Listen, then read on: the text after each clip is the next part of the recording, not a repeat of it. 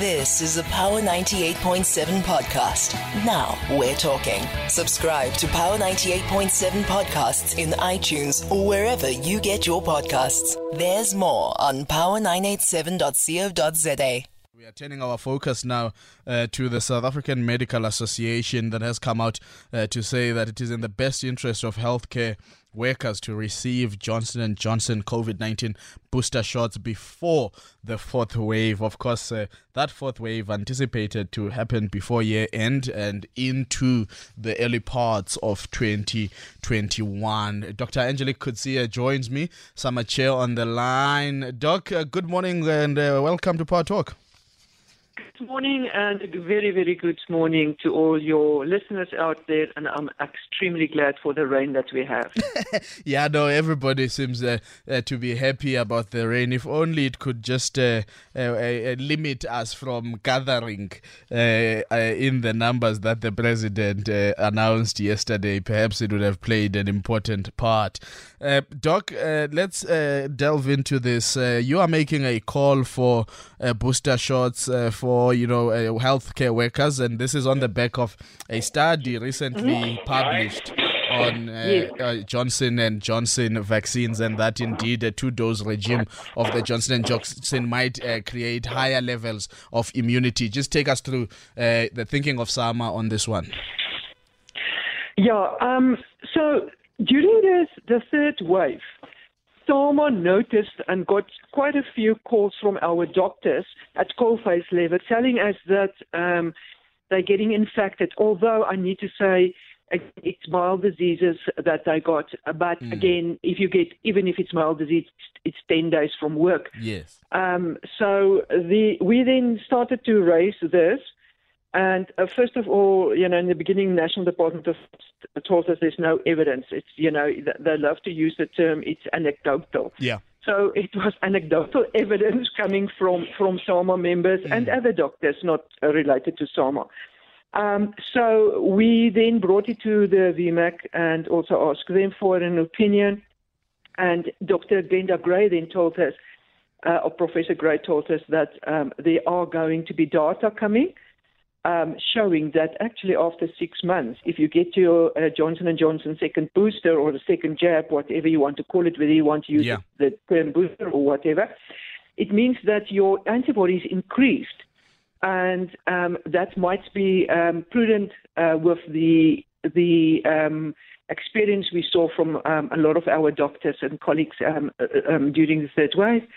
It was brought back to the minister, and subsequently as well, Johnson & Johnson approached SAHPRA to be registered, to get a permission to do a second jab, and that was granted. So we are waiting for the minister to sign off on the recommendations that healthcare workers can get a second dose, or whether it's a booster or just a second dose. That would help us a great lot. And we have also asked that this must be done before December, hopefully middle of this month and at latest next month. Yeah. I mean, Doc, we do know that, the two-dose regime, the two-dose regime vaccines, you tend to be given a scope of time where, you should probably be getting the second dose. It's been a while since some healthcare workers received their J&J vaccines, whether in the Sisonke trial or thereafter. Do you think perhaps it's time for them to get the second dose, or they wait for when we believe that maybe the longevity of the vaccine wanes, and then they get into a new vaccination round, which would include these two-dose vaccines? No, I think, we know that most of the healthcare workers, or the drive was started in February this year. So it's definitely 6 months later, 7 months later. And again, with the experience we had during the third wave, we understand that this needs to happen now. And then this real world evidence and phase 3 studies that has been coming out regarding the Johnson & Johnson just confirmed. It actually confirmed what we anecdotally said was already happening. But as in everything at the level that the minister is operating, they want evidence. So if there's no evidence being produced, then they will not, again, it's anecdotal. The evidence are there, and we need to get those booster shots. The other important thing to understand as well is that these booster shots will, again, protect you quite a lot against severe diseases. It is really the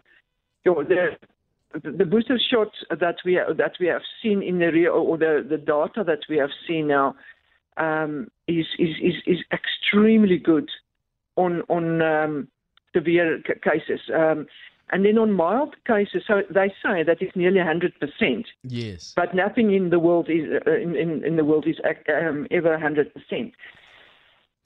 So even if it's 99%, then it's at least something that we can look at. And then for moderate to severe diseases, it's 75%. But that's okay. We know that we can treat moderate disease at home. That's fine. We can treat that. The thing is to get the doctors out of hospital or other healthcare workers so that they can recover quite fast, and we can put them back in treating patients once the fourth wave starts. Absolutely. I mean, conversation with Dr. Angelique Coetzee, SAMA chairperson, just looking at the calls for booster shots for healthcare workers. We do know that healthcare workers were given the Johnson & Johnson COVID-19 vaccines. If you do have any question for her, 0861 987 000 is the dial this morning as we continue with this conversation. Dr. Coetzee, I mean, I do see there in that study where they talk about how, if the booster shot is given at 6 months, it can provide up to a 12-fold increase in antibodies. And now there's also some data coming out from Oxford talking about, transmission levels amongst vaccinated people and the degree to which these are decreased. It seems as if we are starting to know a bit more about this. But in terms of the ability to contract COVID-19, are we seeing some data that indicates, there are lessened opportunities for people with these booster shots to actually contract the virus? Yeah.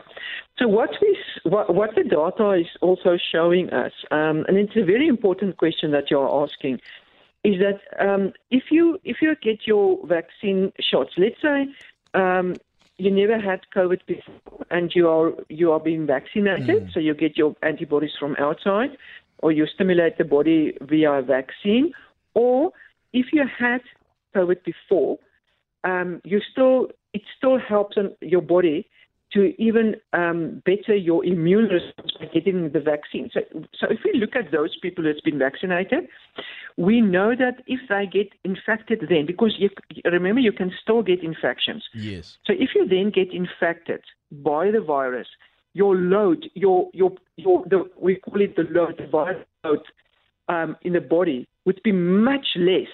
That's the first thing, because your antibodies will attack it, so that's why you will not be that sick. The second thing is, remember, if you have the virus infection, you will then be able to spread it to someone else. So then the load that you spread to someone else is also very, very low. So the infection rate of that person is also not as severe. Again, it depends on that person's immune system, but it should be also less than unvaccinated persons who would have severe viral load, and would also, when they give it to someone else, also give a high viral load out via speaking or coughing or that type of methods. I suppose, Dr. Coetzee, you are entering that space now of a raging debate, really, quite internationally, on the idea between natural immunity versus vaccination, and some people feeling that if they have recovered from COVID, there's no reason for them to vaccinate. But you are saying that there might actually be good cause for them to consider vaccinating because it would increase their antibodies. Yes. We also know that after 6 months, the immune system is going to go down. You will still remember, your T cells will still remember, your memory cells will still remember that there was a virus and will be able to pick it up. But how strong your defense will be is a different story. And unfortunately, it's extremely difficult to go and detect each and everyone's antibodies and to say, okay, on month 3rd, this is how much you have. Then you have to do it on month 6 again, on month 9 to see what happens to your own innate antibodies. And I'm not even sure whether everyone in this country can afford it. So at least you know that if you have been vaccinated, on top of you having had a previous infection, you should be fine. Again, this brings me back to one of the questions that people always ask: how long after I had COVID can I be vaccinated? Absolutely. So we normally say if it's mild disease, 1 month. If you had severe disease, about 3 months. But remember, you have that window of time for at least 6 months that we know that you will be protected. And then, even if you take it 6 months later, it will still then help your immune response to get better, make better long-lasting antibodies. Dr. Coetzee, on Twitter, Angie just sent me a tweet, really, and she usually raises these issues around educators, saying that, what about education sector, because they're also vaccinated with the same vaccine. I suppose, the healthcare workers were first in line, really. Yeah. So they, as you are saying, some are definitely that 6 months down the line that is being suggested by this study that has come out as probably the most ideal time to get your as you say, booster shot. I tend to just say your next shot. That is recommended that you take. Now, you are clearly saying, Dr. Coetzee, at the 6 month intervals, be it it's the teachers, be it it's the police or the general citizens, there might be a need for government to start planning for that eventuality of a J&J booster shot. Yes, I fully agree with you on that. Remember, this is as you correctly said, the healthcare workers was first targeted, and most of us are now 7 months later.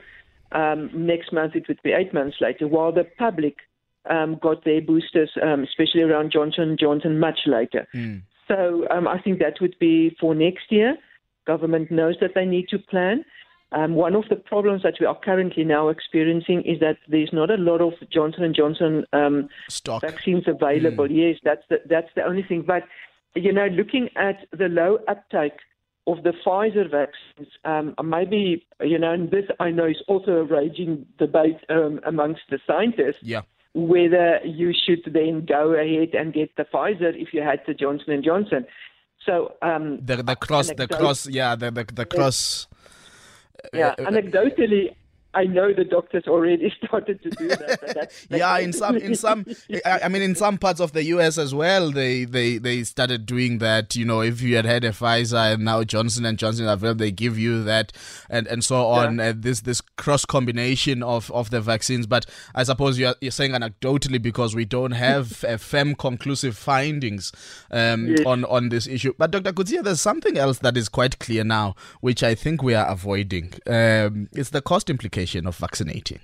At some point, we're going to probably have a conversation as to whether or not it is financially viable and sustainable for government to take lead in paying the cost for these vaccines. Yeah, I fully agree with you. Remember, at this stage, the private, if you are on the medical scheme, government is not really paying for that because you'll get it from the medical scheme and they that are paid over to the National Department of the Treasury. But it's a very important question as well. So what you need to do is you need to go and look at your cost for unvaccinated or not fully vaccinated people admitted to hospital with severe disease versus the cost of the vaccine. And I think if one look at it in that way, ICU is quite expensive. Yeah. So if you look at that costs for one person, you can easily 100,000 easily in ICU. And I think I'm coming in very low. So if you then look at how many people you could have vaccinated, then it's sort of, you have to balance that out. And again, if you're not a frontline worker or a policeman or a teacher, and you had your Johnson & Johnson, and you feel you don't really want to get a second jab, that's still your choice. I suppose. Dr. Coetzee, let's take a shot at break, and then when I come back, I've got Ludumo on the line. I'll get him to pose a question to you on 0861 987 000. We are in conversation with Dr. Angelique Coetzee, considering, the next dose of J&J vaccine for healthcare workers, but also, talking about it in the context of the study that has just come out that proves an increase in antibodies if you take the Johnson & Johnson at different intervals. At 2 months, the increase is about 4-fold, but if you take it at 6 months, the increase is about 12-fold in terms of antibodies. That's the conversation we are having this morning, but let's pay some bills. 9 a.m. to noon. This is Power Talk on Power 98.7. It is 8 minutes to the hour, 11 o'clock. Let's go to that dial on 0861 987 000. Ludumo, good morning, buddy. Ludumo. Hello. How are you? I'm good. I'm hearing you, and you're a bit far you're a bit far from your mic. Can I call back because I wanted to ask questions from doctor. Okay, Ludumo, will give you an opportunity to call back. Perhaps Banyana, just try and sort that out, and we make sure that we can get Ludumo as a question and that he is nice and audible to us indeed. Dr. Coetzee, you have responded to this question a number of times, but it remains a question really that, it does not come to rest. Kumkani is talking about breastfeeding and pregnant women and the vaccines. Can you just once more, I know we've spoken about it previously. That's fine. But put it out there, because I suppose we can never repeat some things enough. It is absolutely safe to breastfeed while you had your COVID-19 vaccine. The beauty of it is you're going to give some of those antibodies to the baby as well. So breastfeeding, it's a big yes. Regarding pregnancy, the data also know it's safe in pregnancy. I'm still from the old school, and I will say after the first 3 months, from your 4th month, go and get yourself vaccinated.